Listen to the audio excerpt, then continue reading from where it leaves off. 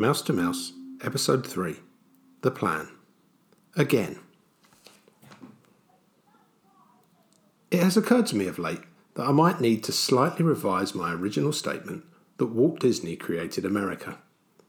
It's not that I'm downgrading Walt's role in the creation of the mythical land that we are currently a bit more than a month away from exploring, but rather that I'm using his own thoughts about Disneyland as an overarching metaphor for the nation itself. Walt rather famously said that Disneyland is a show, and I'm sure that we've all heard and observed theories about the way that entering the park through Main Street is akin to entering a movie theatre, with coming attractions and the smell of fresh popcorn leading us ultimately to the main feature beyond the hub and the castle.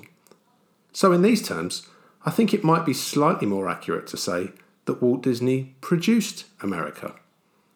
Certainly in my mind, the journey for which I have lavished literally years of planning and more money than I'm entirely happy to think about is nothing if not a great cinematic epic with my family in the lead roles and a cast of millions ready to, albeit unwittingly, play their parts. The closer that this movie comes to actually going into production, and as I'm sat here writing this in mid-June, that means the cameras will roll in a little over a month and a half, the more that the magnitude of the producer's art begins to come into sharp focus. While of course the real emotional heart of the story here is the rags to riches tale of the boy who would be king of the most magical of realms in a land itself built largely on fantasy, there is a massive cast of supporting players whose stories will interweave across the narrative of My America. While some of these tales will relate directly back to Walt, some of them will have a tangential connection, and others will be entirely unrelated to the man himself. All of them are important in the sense that they come together to represent nothing less than the American dream to a boy who has looked longingly upon it from afar. It is fair to say then that while this story is about a journey from place to place, or mouse to mouse if you want to stick with our oh-so-clever tagline, it's just as much about the people that made those places a fascination to this particular outsider. After all, while it is true that some of the things that I hope will inspire awe in my children during this trip will be the natural wonders of a land bountifully gifted in that direction, far more of their memories will be of remarkable things created and produced by the men and women who, just as they do in all nations, have really created America. Some of these stories will be of the great men and women variety, in which titans of history have performed remarkable feats to change the course of human development or human rights. America certainly has more than its fair share of such tales. Though it is certainly not my intention to downplay the global significance of these epoch-making individuals, I also don't want to mislead my former colonial cousins into thinking that these mighty events alone lead this particular Englishman to an obsession with your great nation. Indeed, if I were to sum up the reason for this voyage of discovery, setting Walt Disney aside for a moment, in 2 words, those words would be weird stuff.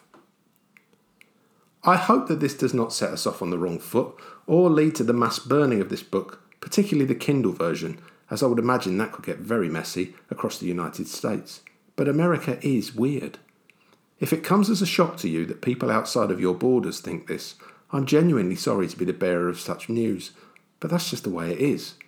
Now, of course I accept that from your point of view, it is entirely possible that you might think my own nation, in which a very old and very rich lady wearing a diamond-encrusted hat sits on a golden throne to give a speech about what's going to happen in a place called the House of Commons, where currently the bloke in charge of it happens to be her cousin, over the next year is also a bit on the wonky side, and I can't say that I would entirely disagree.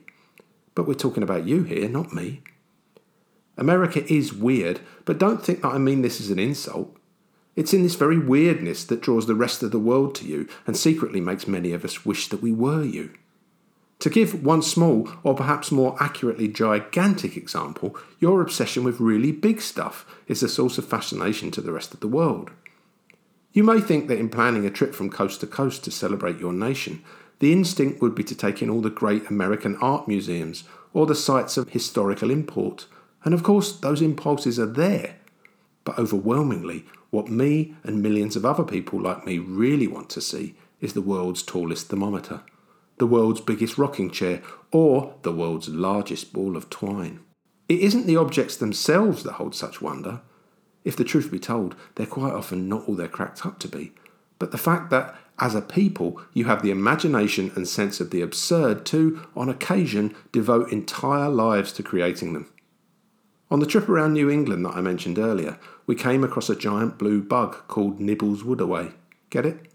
In Providence, Rhode Island, that sat atop a pest control company and apparently cost $20,000 to build. The bug itself was a cool curiosity to spy from the freeway, but the idea that the owner of a business sat down one day and thought to himself, I've got 20 grand going spare. I could build the world's biggest termite. That, my friends, whether you know it yourself or not, is the heart and soul of what makes America special.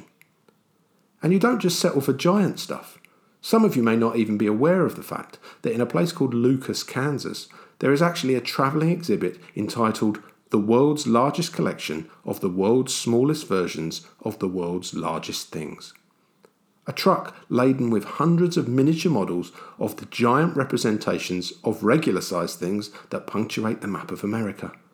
Now, if that isn't conclusive evidence of my contention that in the absolutely most fantastic way possible America is weird, then I may as well give up this quest and settle for a week in a caravan in Bognor. Of course, every epic road movie needs a suitably well-chosen soundtrack of iconic tunes, and luckily, like the shared use of a vaguely similar language, music is something that our two nations have traded back and forth for much of the late 20th century.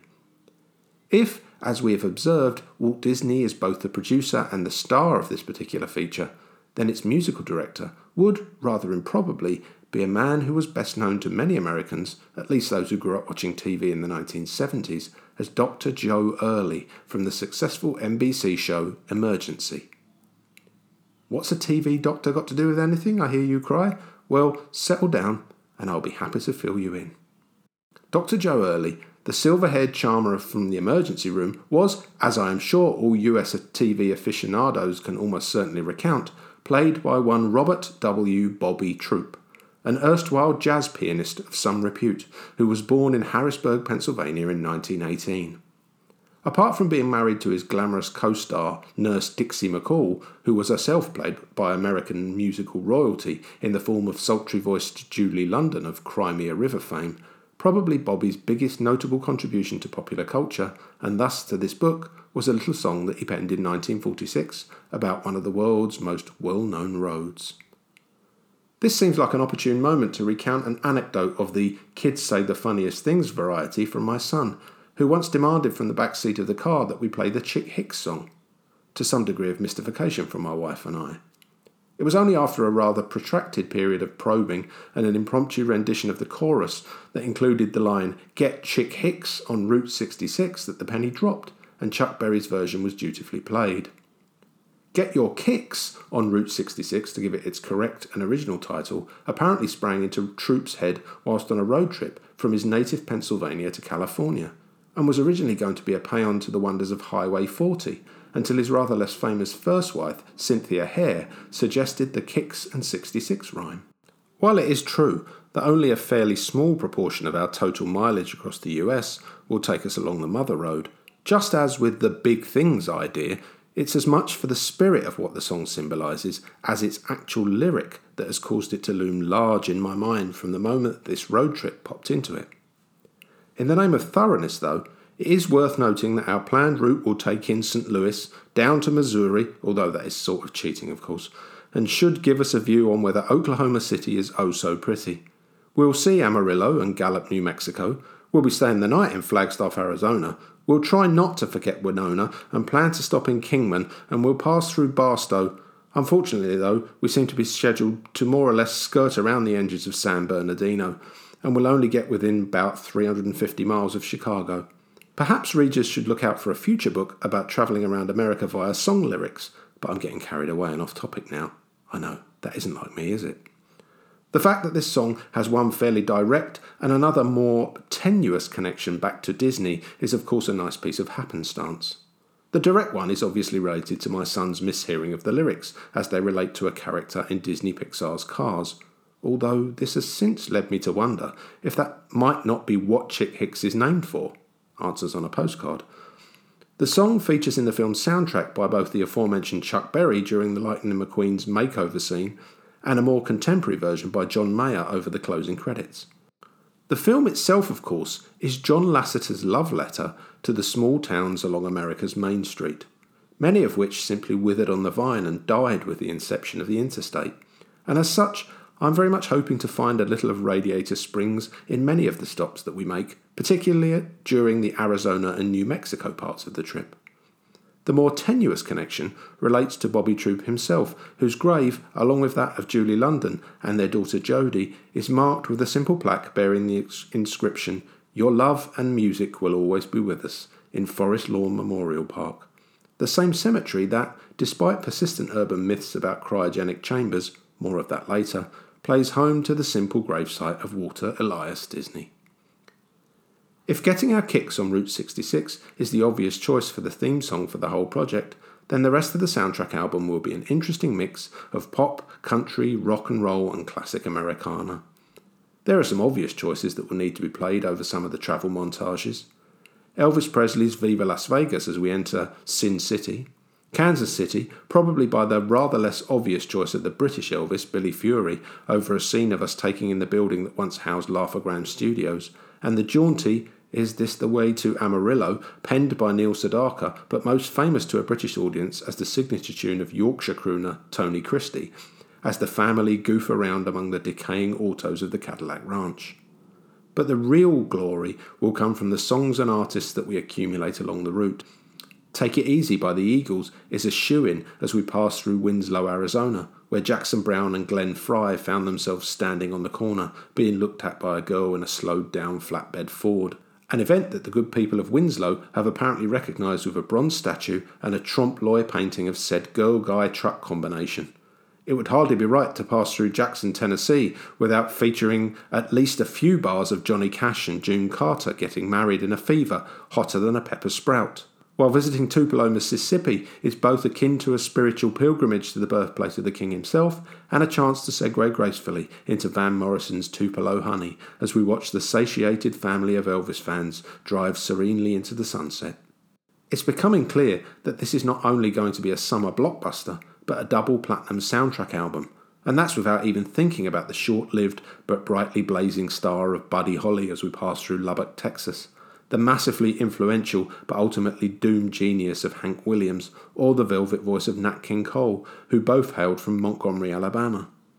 It's obvious that, like picking your 8 desert island discs, it will be a question of which works of art you have to leave out, rather than trying to find enough to fill the time.